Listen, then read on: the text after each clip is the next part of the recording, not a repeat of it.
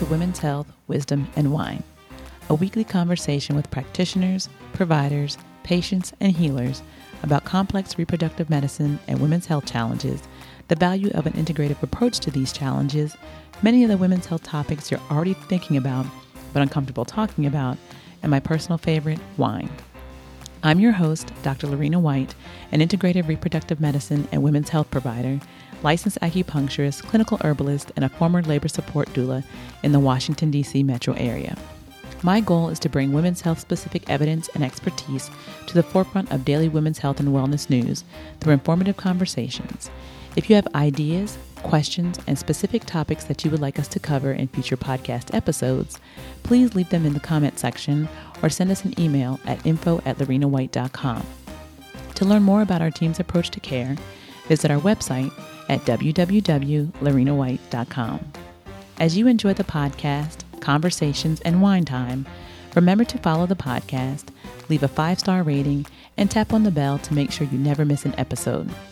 Let us know, what is your favorite topic? Who has been your favorite guest? And who would you like to hear from on the next pod? Most importantly, share the podcast and your favorite episode with a friend or colleague. Lastly, remember that this podcast is not designed to be a substitute for a bona fide relationship with a licensed or certified healthcare professional.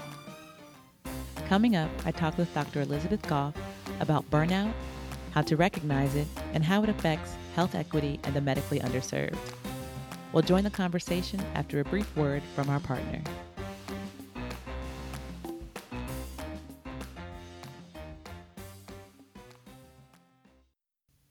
Maintaining your strength and a healthy heart as you age helps promote healthy living and hence quality of life for all people as they age.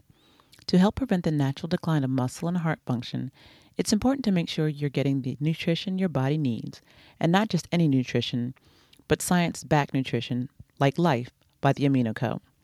You can take AminoCo's Life formula as part of your normal routine to help maintain muscle mass as you age, maintain good heart health, and increase longevity as you age. AminoCo's Life is a patented blend of essential amino acids that works to improve quality of life and lengthen total lifespan so you can stay healthy and active as you age. Life has been shown in clinical trials to clinically improve blood lipid profiles by significantly reducing triglycerides, LDL, VLDL, and total cholesterol. This product has also improved physical function in patients with heart failure, and they had the science to back it up. Life is 100% science-backed, and it is designed for heart health and active aging, which are crucial for total lifespan. So why AminoCo? Life works by triggering muscle protein synthesis, which is the body's mechanism for repairing and building muscle. When tested against any protein source, Life is more than 3 times more effective on a gram-for-gram basis at stimulating muscle growth and repair.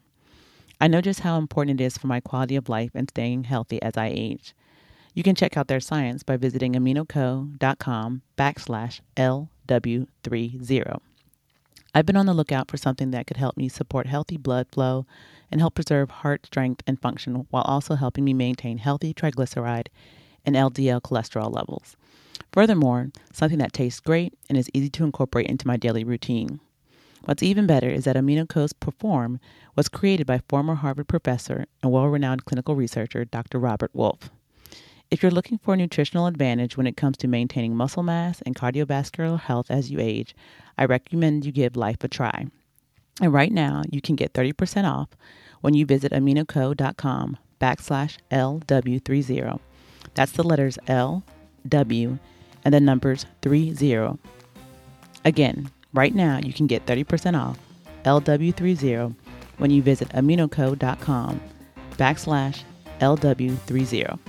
That's the letters L, W, and the numbers 30.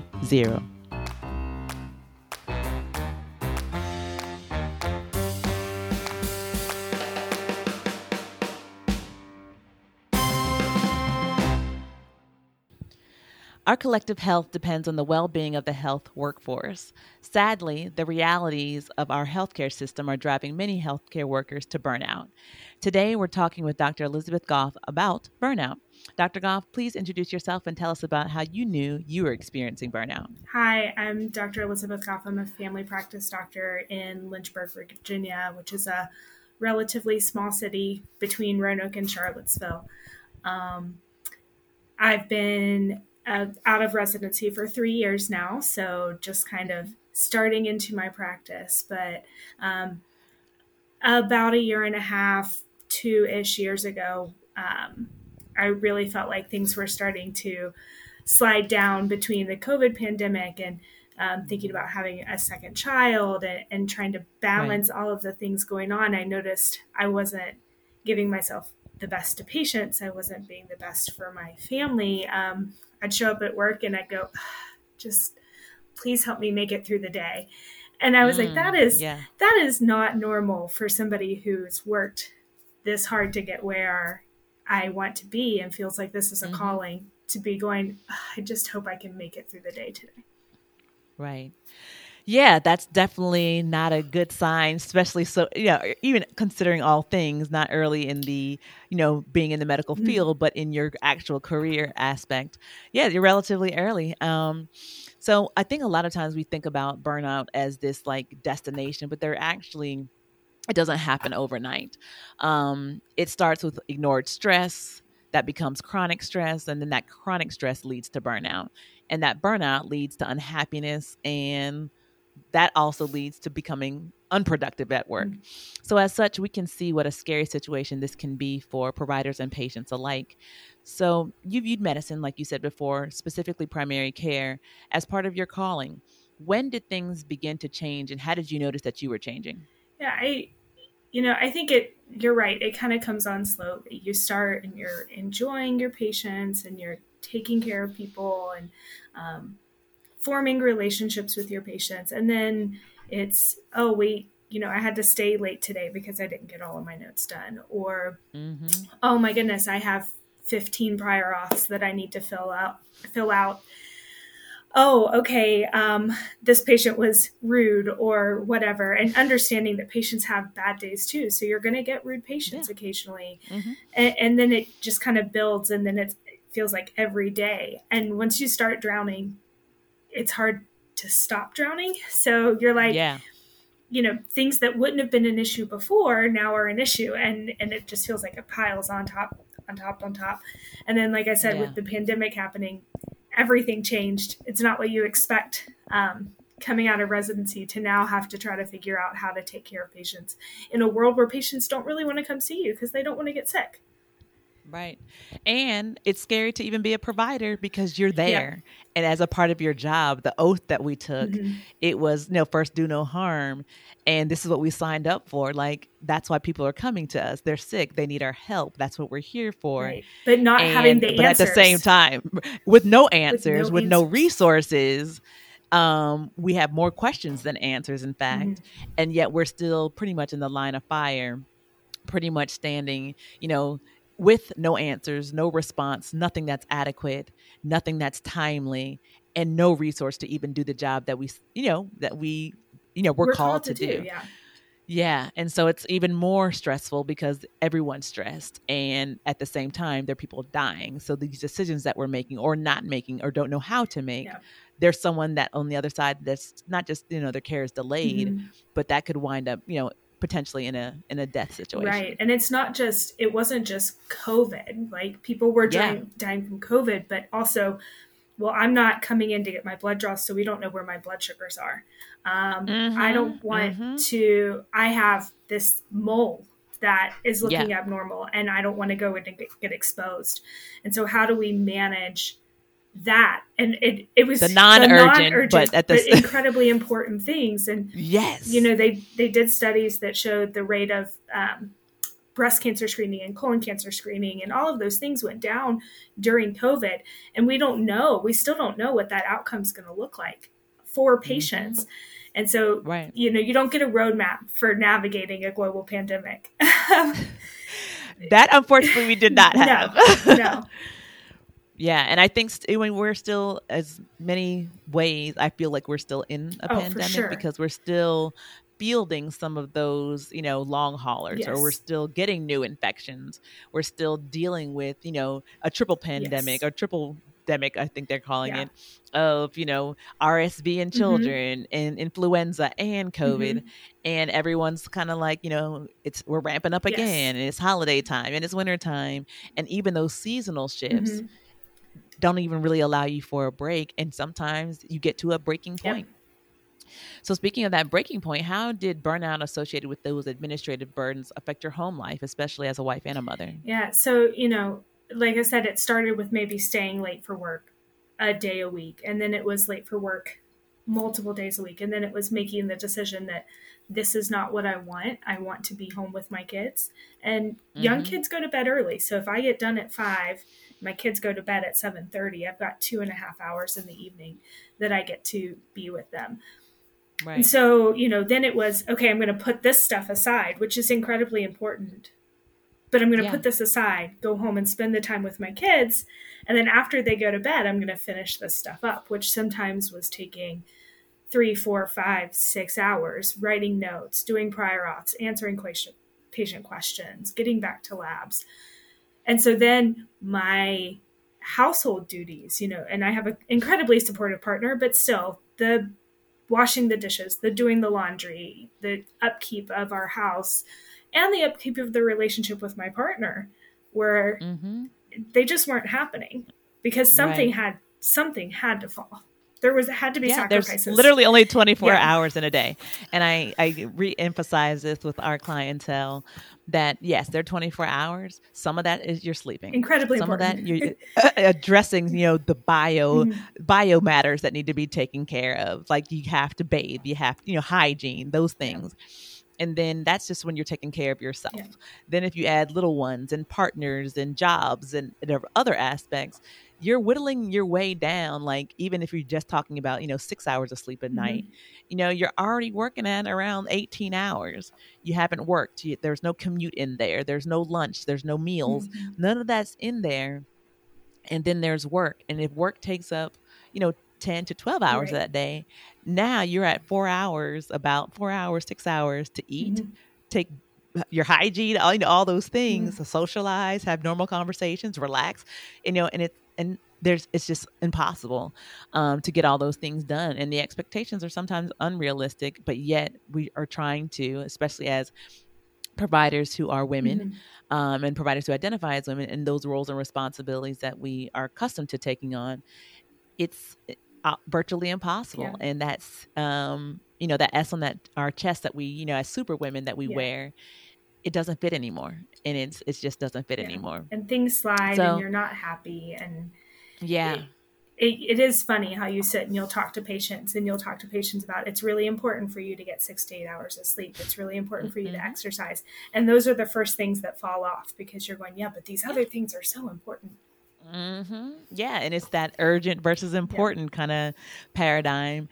And sometimes it's really hard to determine which category that task or that responsibility falls Mm-hmm. into.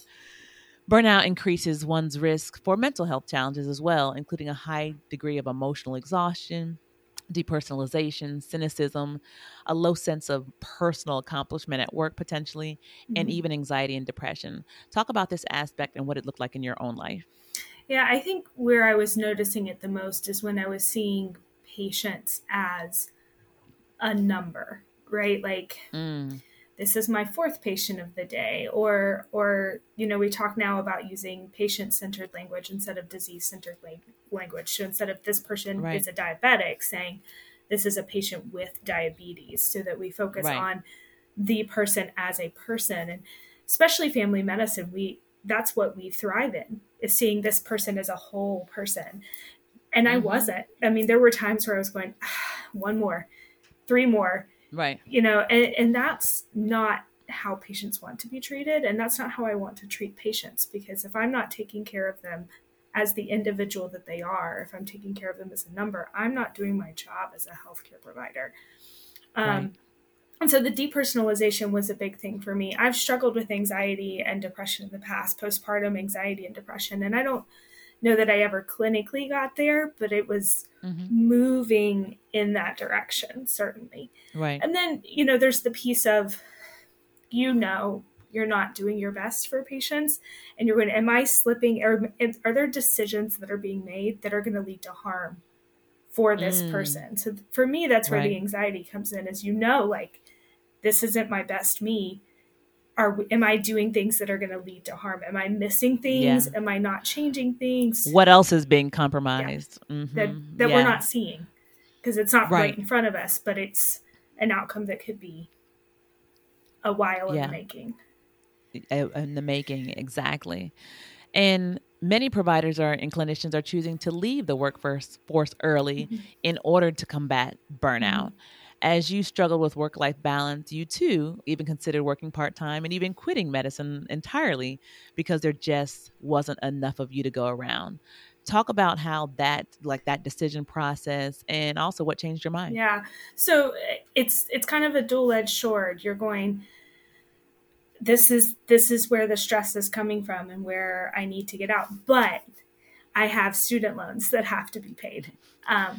Yes. And which is a whole other issue that you open the door to. But so there are people who are still in medicine because they don't have a backup. There's no backup, and they have student loans that have to be paid because our education costs a lot of money. And so that was where the balance was for me, is going, financially, is this feasible for my household for me to go part-time or quit? But mostly I was thinking going part-time, backing off a little bit. And it just wasn't. And so, there was never a point where it was like, we talked about it, we considered it.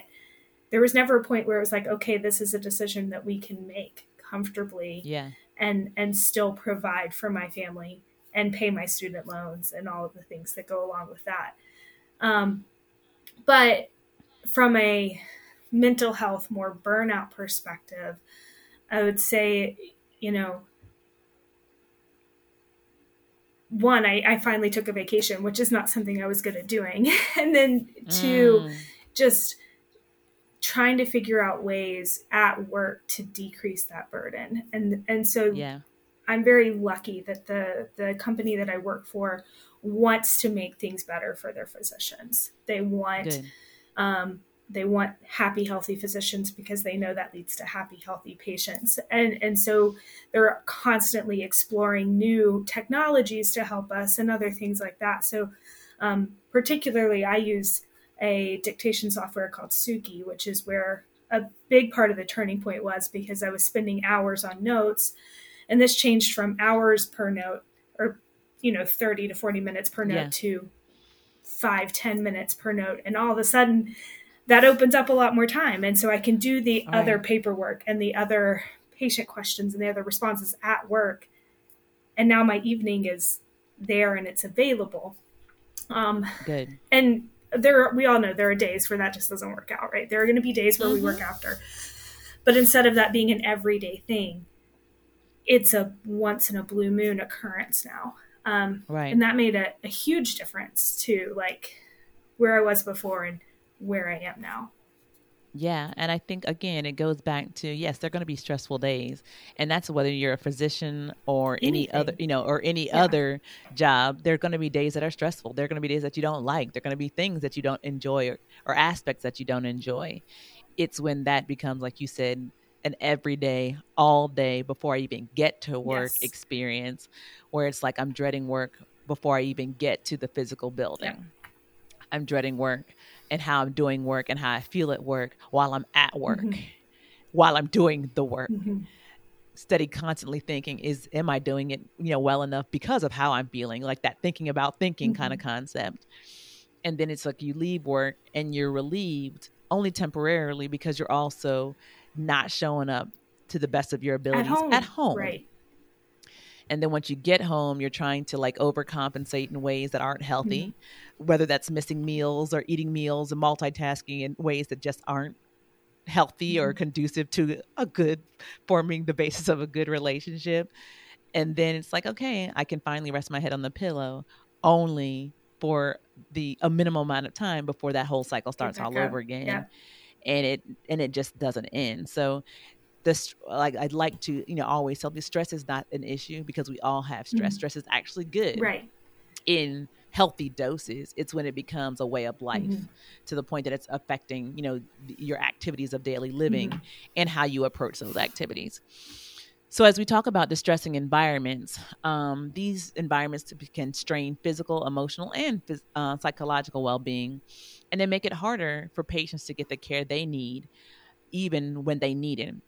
And one of the primary concerns for burnout is not only to being able to emotionally take care of each patient individually or uniquely. So, how did this affect you as how you related to your patients? Did you feel that your patients knew that you were experiencing burnout? Did they notice anything? I hadn't I haven't had anybody say that they felt that, but you get patients who come in and they'll come in another time and say, you look like you feel more relaxed. Uh They'll huh. say things like that. I think Or you look yes, tired. And yes, it's like, yes, thank you very yeah, much. yeah. Uh, I think that yeah. You're like, okay, great. I'll remember to put on my makeup tomorrow. You got it. Right. I I think that on a certain level, having experienced burnout helps me relate in an empathetic way to some of my patients who are Right. struggling with their own jobs. So I hear a lot from teachers that they're also experiencing burnout and Mm-hmm. other. But I think at I mean, there were definitely points where you were going, "You're burnout, yeah, me too." Like, suck it up, Buttercup. That's thinking Right. that in my head, going, like, okay, you're here talking to me. I get it, but we both have to deal with it, as opposed to like, Mm-hmm. yeah, I totally understand what you're going through. This is rough. It's a hard time for all of us. Let's think about some support systems. Let's think about what we can Right. do. um, and so that's a same thoughts, different response, I Right. suppose. Yeah. And it's even harder to come up with those healthy Yes. options and alternatives when When you you can't do can't them find yourself. one yourself. Yes. When it's like, I can't even use my lived Yeah. experience as a way to talk you through or talk you, around or even address this, because I'm in the same boat and I'm supposed to be the authority. I'm supposed to be, I guess, further along on this Yeah. path. And yet I'm experiencing the same thing, but trying to show up in a way where I'm still an authority Yeah. figure in this regard, and that I'm giving you this sound sage advice, when at the same time I'm struggling Yeah. too. And I think that's an additional pressure that practitioners in general face, because we don't necessarily have that safety net to say, yeah, today is not a good Yeah. day and I don't have all the answers. And people are coming expecting answers. Mm-hmm. Fix it now, fix it quickly. And why don't you have the answers? Why is this the way it is? Who can help Yeah. me if you can't? And it's that constant vicious cycle where it's like, yeah, and it's indicative of the healthcare system we have, Mm-hmm. and that system, and it just kind of trickles down. So the frustrations can be overwhelming on both ends of that Yeah. equation. And I think, it definitely burnout affects your patients, but my experience is it was affecting my co-workers. So, Mm, I can distinctly remember my nurse saying like, "Hey, can I talk to you for a sec? Because this is not, something's mm, wrong here." Um, yeah. and like my the people I work with on a daily basis. And so maybe my Right. emotional energy was going to the patients and then I had nothing left to give to anybody else. Right. Yeah. And I, again, sometimes not even thinking about Yeah. that. You're just like, okay, my target is, who's sitting in front of me, who's Yeah. coming to me for care. But what about the people that are, helping Yeah. you dispense that care? And, your relationship with your coworkers is So vital, important. because there's someone who needs to, like, sneak you those Yeah. snacks when you're eating in the elevator, and those type of things, and moving from one place to the next. And those are very important gap fillers, because on you're going to be that for someone Mm-hmm. else, and someone else is going to be that for you, given where you are in the timing Yeah. and all the demands. So yeah, that's important. That's another relationship, Mm-hmm. coworker relationship, not just the patient or the patient and then the family life as well. There's that coworker aspect Yep. too. So workplace systems cause, okay, a burnout among health Mm-hmm. workers. We've established that.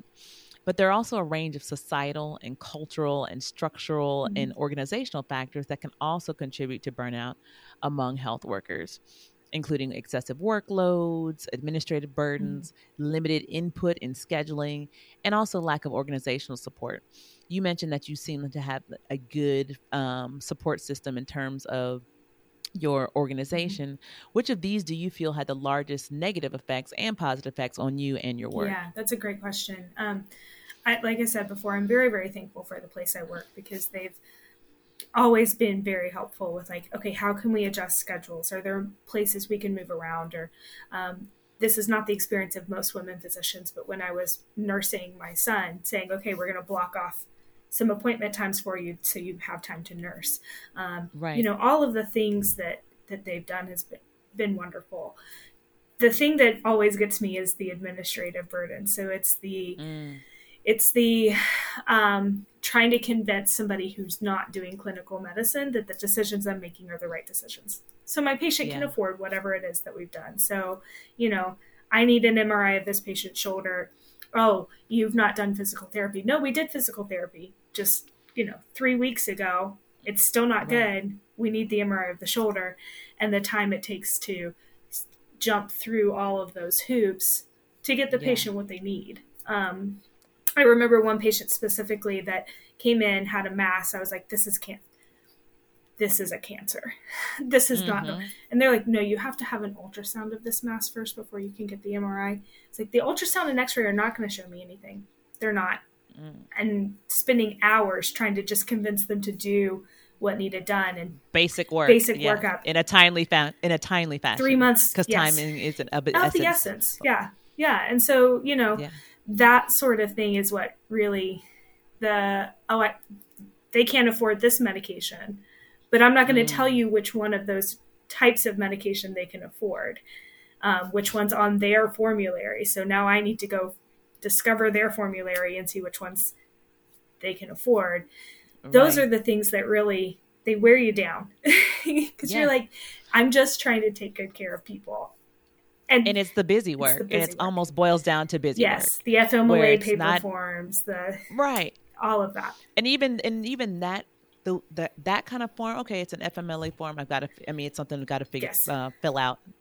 But the red tape to get the basic care, that's the stuff that's taxing. Yeah. Because in the meantime, the only person that has an interface with you is the person that's in need of that thing. Yeah, and they're super frustrated. They're like, why is this not happening? Yeah. Why is it taking so long? Yes. I could be dying and I have to go through all this. Yeah. And you're the only person in interface that they have, or, administrative staff, or, but it's all the other things that they don't see. All the behind the scenes stuff that's going on. All the behind the scenes that's going on that you're trying, and you're getting the same roadblocks that, that they don't see, but they're still impeding forward progress in their care. Yeah.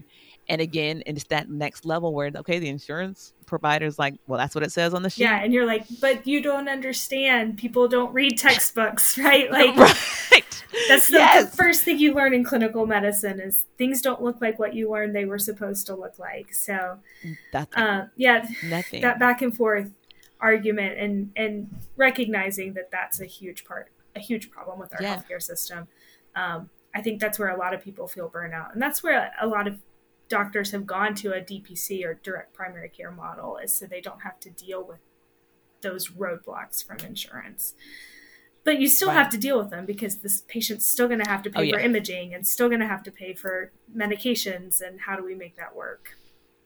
Yeah. And it's 6 in one, half a dozen the other. Yeah. You may not be dealing with the insurance provider, but when it's cash based or directly out of pocket, that makes things unaffordable. Yes. So then it's like, okay, so either you're not getting care, you're not getting it in a timely fashion, or you're not getting the right care, or you don't have access to the appropriate care. So it's like accessibility, appropriateness, adequate, affordability, all these things, and they're kind of all mixed up, and it depends on what presents to you. Right. There could be a mix mash of all those different things that are affecting how that patient receives care. But the person they're coming for is you, their physician, their provider, because that's the only person the touch that point they have. And that's the touch point. Exactly. So we've talked about, people leaving and physicians and providers leaving the workforce. So when we talk about workforce shortages, we realize that the physician demand will continue to grow faster than supply. leading to a shortage of anywhere between 54 and 139,000 physicians in 10 years by the year 2033. The most alarming gaps are expected in primary care and in rural communities. How do you see primary care changing in the near future? That's a tough question. I mean, so it made a big leap and a change during COVID because telehealth really opened up. And I know Right. myself and a lot of colleagues are saying, like, please, let's not get rid of that because there's some discussions about not paying for that as well as they were before.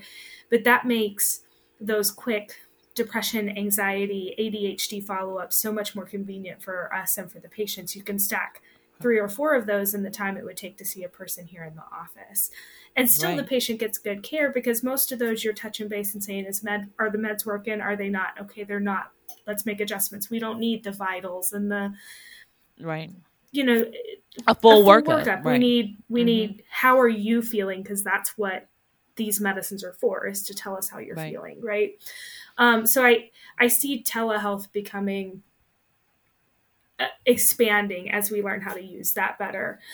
Certainly, I think we're going to have a lot more adjunctive people kind of jumping in, so maybe some RNs that were having do home calls, not necessarily to the patient's house, but calling them on a weekly basis and saying, okay, what are your blood pressures, what are your whatever, and following formulas that we've got set up. Okay, their blood pressure is this, they need to come in and see me, their blood pressures have been running here, you can adjust this medication up or down based on the individual person.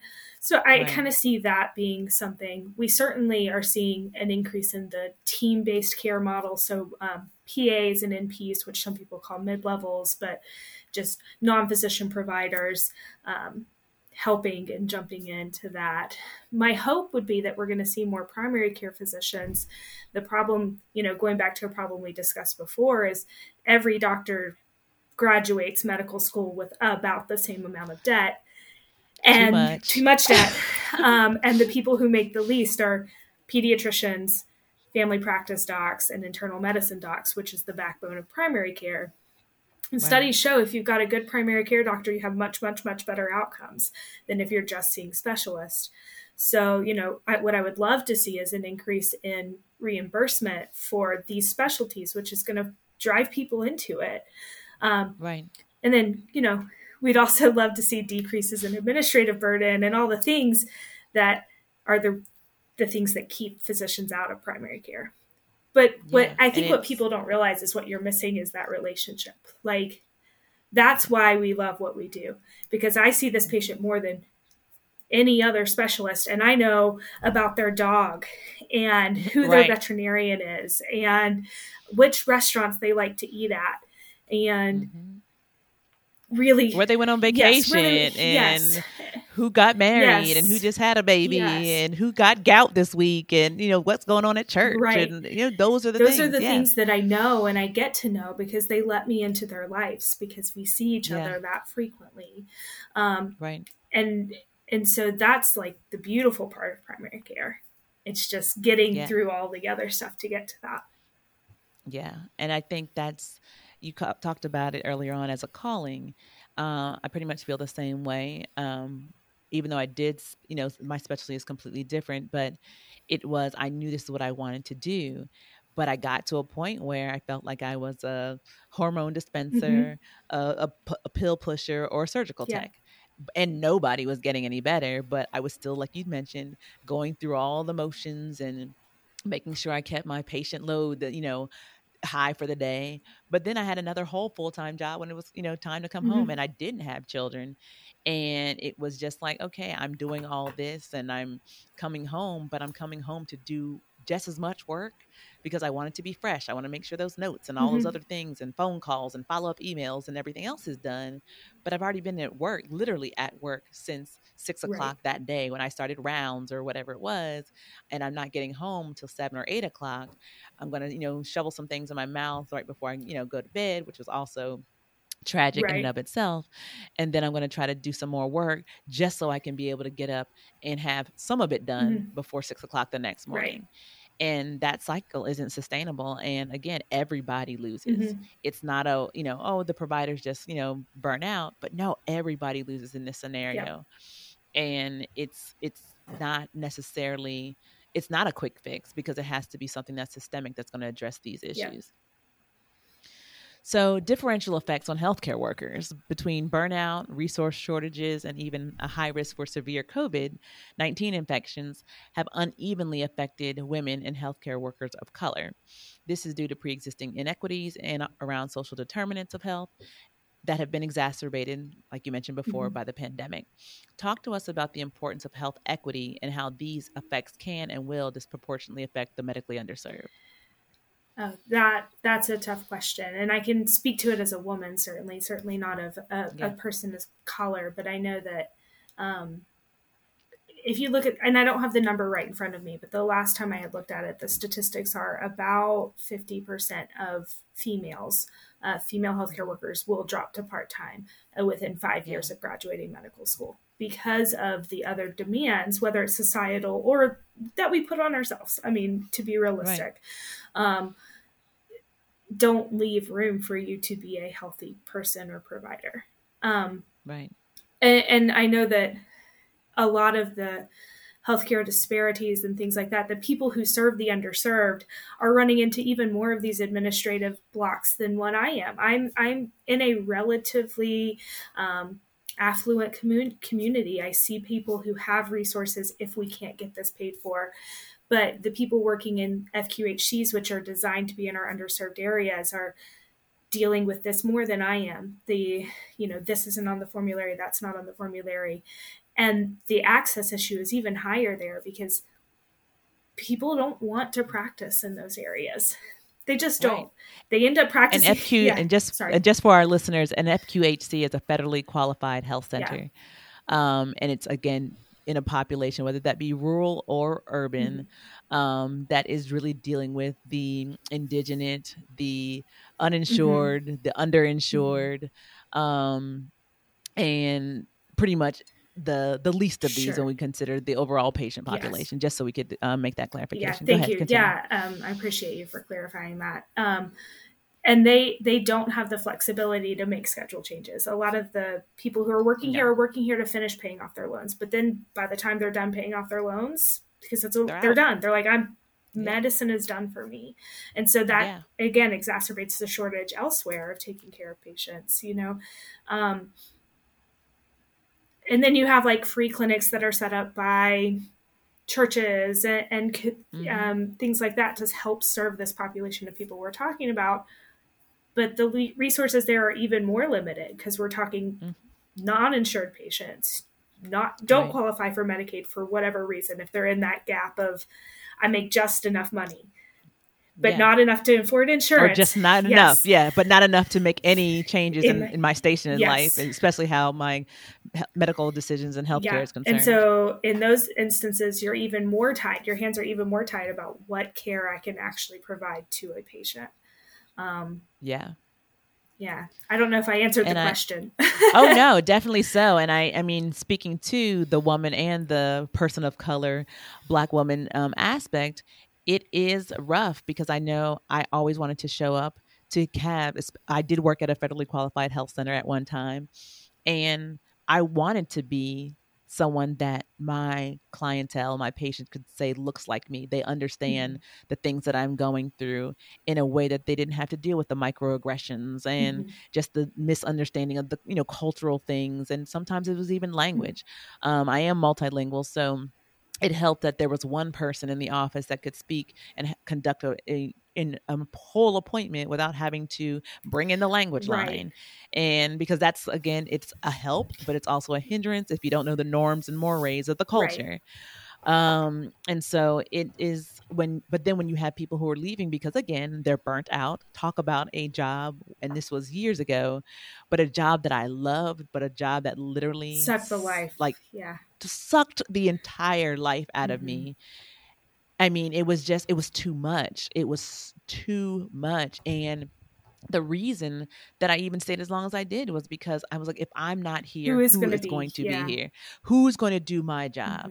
And I was waiting, for someone, but they're not jobs that people are going to dive at because they're not necessarily attractive. The pay isn't necessarily great. The rewards are many when you can finally get to them. and the work that you have to get to, but you have to work to get through the tape on top of tape. Yeah. And and there's always more. There's never a day where it's like, wow, I got it done today. Right. It's like I got this aspect done, but there's still 10 more things that this family, this individual need in order to just get to threshold. We're not talking so that they can be in a flourishing state. We're talking just so they can be out of the full-blown survival mode. And doing that day in and day out is rough, even when you are doing good and feel good about the work that you're doing, but it's not sustainable. Again, it just speaks to an overall healthcare system that needs some repair, and trying to navigate it is rough for providers and patients alike. So healthcare worker burnout, we realize it harms all of us. And if it's not addressed, the workforce burnout crisis will make it harder for patients to receive the care when they need it and how they need it. They're going to cause healthcare costs to rise and hinder our ability to prepare for the next public health emergency. Also, while worsening the health disparities that already exist. While you have found an individual solution in Suki that works for you, there seems to be so many other looming factors that contribute to that overarching burnout crisis. What do you think hospitals can do to prevent healthcare worker burnout? Yeah. And I don't work for a hospital. Again, I think that's probably why my company is so good at what it does, is it's still physician owned. So, which is rare these days to have a physician owned primary care group.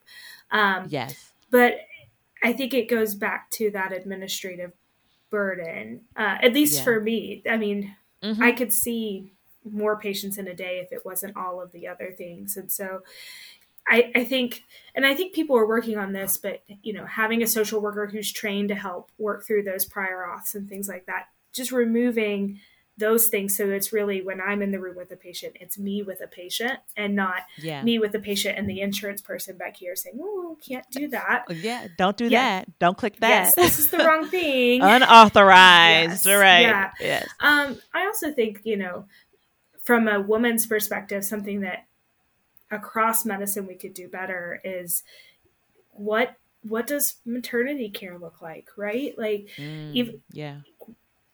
why do most women physicians not have paid maternity leave? And it makes sense. If I'm not seeing patients, nobody in my clinic is making any money. But why can't I take this time and have paid maternity leave? And what does it look like when I'm trying to care for my kid? And how does that balance with all of the other responsibilities that make me a whole person and not just a robot who's sitting in a room? And so there are hospitals who do incredibly well at that, and there are hospitals and systems who do just a very poor job and see you as a button clicker, money pusher, pill pusher.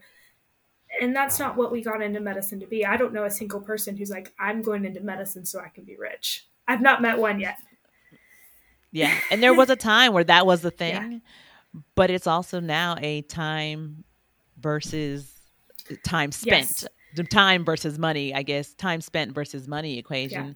And I, think about it, and if we break it down to hourly wage, it might be barely making minimum. When you think about all the time, not just in the facility, not just, directly interfacing with, but that's like you said, the administrative aspects, the running down insurance, the connections with social workers, all those different other aspects that are not patient care, that aren't what the training was actually for, the coding, things of those, that nature. They're still part of the job, but are not a part of the actual training, if that makes sense. But it's a lot of work, and there's a lot of time, and sometimes they definitely don't match. Definitely don't match. They don't match. So often, especially as providers who are women, we talk about striking that ever elusive balance. So talk to us about the realities of what balance truly looks like in your own life and what misconceptions still remain. Yeah. So I don't think there is any such thing as work-life balance, right? Like, we say that's the term. Thank you for saying that. That's all I wanted to hear, because I think we still are throwing that out, like, work-life balance. And that means, 50% here and 50% there. that's not how it happens. Yeah. But go ahead. Yeah. Thank you. I really do. I think it's like the term, right? Like burnout is a Yeah. term we're supposed to throw out. Work-life balance is a term we're supposed to throw out. And like you said, as physicians, even if I go home and I have no work to take home with me, my patients come home with me that day. And I go, did we make the right decision? Is that person going to be okay? I'm a little worried about that person. And so it's always there. But for me, it's about setting boundaries, right? So that from the time I walk in the door 5:30ish until my kids' head hit the pillow, that is family time. And the only time that gets interrupted by work is if I'm on call, which for my practice is like once every 2 weeks. It's not a huge amount of time. But otherwise, that is not a time that's going to be interrupted by work. And that has really helped. And then trying to set aside other times, date times and things like that, where this is my boundary and work is not allowed to enter into this boundary.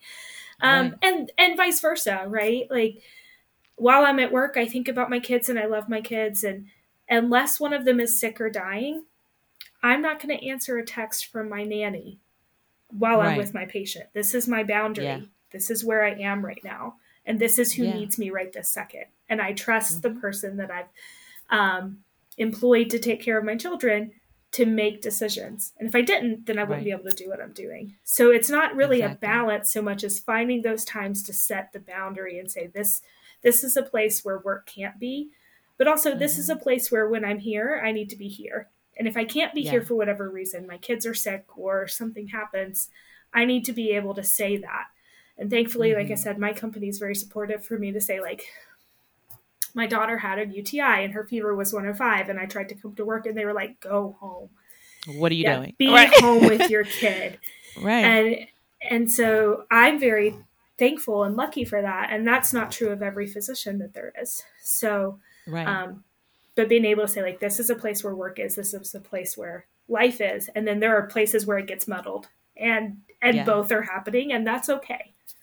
And I think a lot of times you mentioned boundaries, but it's also being consistent about reinforcing those boundaries.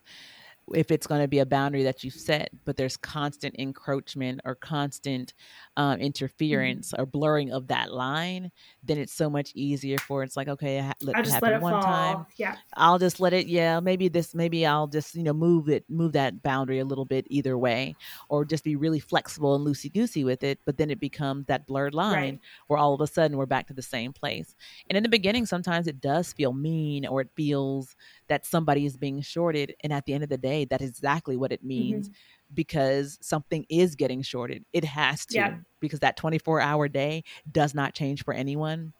I don't have any more hours than you, than you have, than the next person. Yeah. It's that same 24-hour day, no matter when it starts or, stops. It's a 24-hour, day cycle, 24-hour day cycle.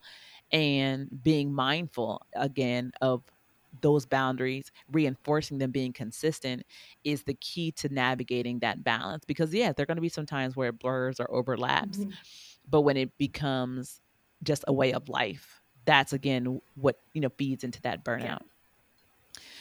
So as we end burnout, we realize that burnout is a workplace issue that calls for systems-oriented organizational level solutions.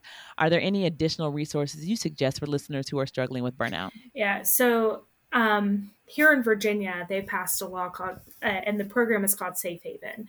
And I highly recommend that for any physician in Virginia they're starting to pass these same laws throughout the United States, basing it on our system here. But one of the things with physician burnout is, in the past, if we sought mental health care, now you have to report this on your license. Now your license could get revoked depending on whoever's reviewing your license. And again, we talked about, this is my livelihood. This is what I need to do this in order to pay my student loans and all the other things. Safe Haven is a program that was put into place where you can seek confidential HIPAA medical care for psychiatric stuff without having to report it on your license. It also has other things, like it's got peer coaching. So you could talk to another physician and say, like, hi, I'm just really struggling with this aspect. How do you handle it? And then things to help with that, like, oh, it's my mother-in-law's birthday. Can you help me get her flowers. Yeah. Different things. There's also financial planning in there and things like that. So it's a really cool program. I'm not sure if at an institution level you have to buy into it. I know ours did and has implemented it, and I've used it, and it's fantastic. Okay. I think you also could look into your medical society. So AAFP, which is family medicine, ACOG, which is gynecology, and all of the others. They aren't perfect, but they're also working on burnout. So they have a lot of resources, at least AAFP does, that you can get into. And then it's very valuable, in my opinion, to have colleagues that you can talk to, that you can go to and say, like, because nobody else understands except other physicians. Right. As much as my husband tries, he's never going to understand that I make life and death decisions on a daily basis, and that patients need me and all of these things. And he's wonderful and he tries his best, but nobody understands like a physician who's in it. So having colleagues and a group of peers that you can talk to and say, like, this is where I'm really struggling. What are your recommendations? I think these are things we can put into place right now. Things you can put into place in the future is, get on your hospital's committees, get on your organization's board. Let's start bringing this at a board level and saying, what can we do from the top to change things? Because you can do a lot from the bottom, but you got to be involved at the top. Legislative boards, societies, to start making changes. Yeah. And I think as you talked about that kind of dynamic, it's important for the people who have the experience at the bottom to convey those messages to the top, because the people at the top sometimes are so far removed or have never even had the experience that they don't even know that is an experience to have, cannot relate, and therefore cannot affect change. Medicine was a lot different. Like, my parents are both physicians, so I've seen medicine was a lot different just 20 years ago. Like 5 years ago. Things are changing so quickly. And so the people who are now doing those boards and making those decisions may have been clinicians at one point, but if they've not been in it since EMRs, and they've not been in it since telehealth since risk adjustment factor coding, since all of the things that we do now, they're not going to understand. Yeah, absolutely. So, last question. Any parting words of wisdom for our listeners? Oh, gosh, I don't think I'm a wise person. Oh, don't say that. Don't say that. You are. You have a lot of life experience. Be humble enough to realize when you're struggling. Be prideful enough to seek for help. Yeah. I think that's very, very wise. That's very wise. Because a lot of times, again, with that S on our chest, we feel like we're supposed to be superheroes. And if the superhero is failing, or if the superhero is wavering, or the appearance of even wavering or seeming weak, then it's something to hide. It's something to run from. It's something to be ashamed of. And again, that makes sure everyone is in that same line of fire as that provider or that practitioner deteriorates. So I think that's a very good word of wisdom. And thank you so much, Dr. Goff. Thank you. Thanks for joining Women's Health, Wisdom, and Wine. We really hope you enjoyed our conversation today. Think about one gem you can take away from this episode and apply it to your own life. Also, remember to follow us, review us, and give us 5 stars. Till we meet again, remember, nourish your flourish.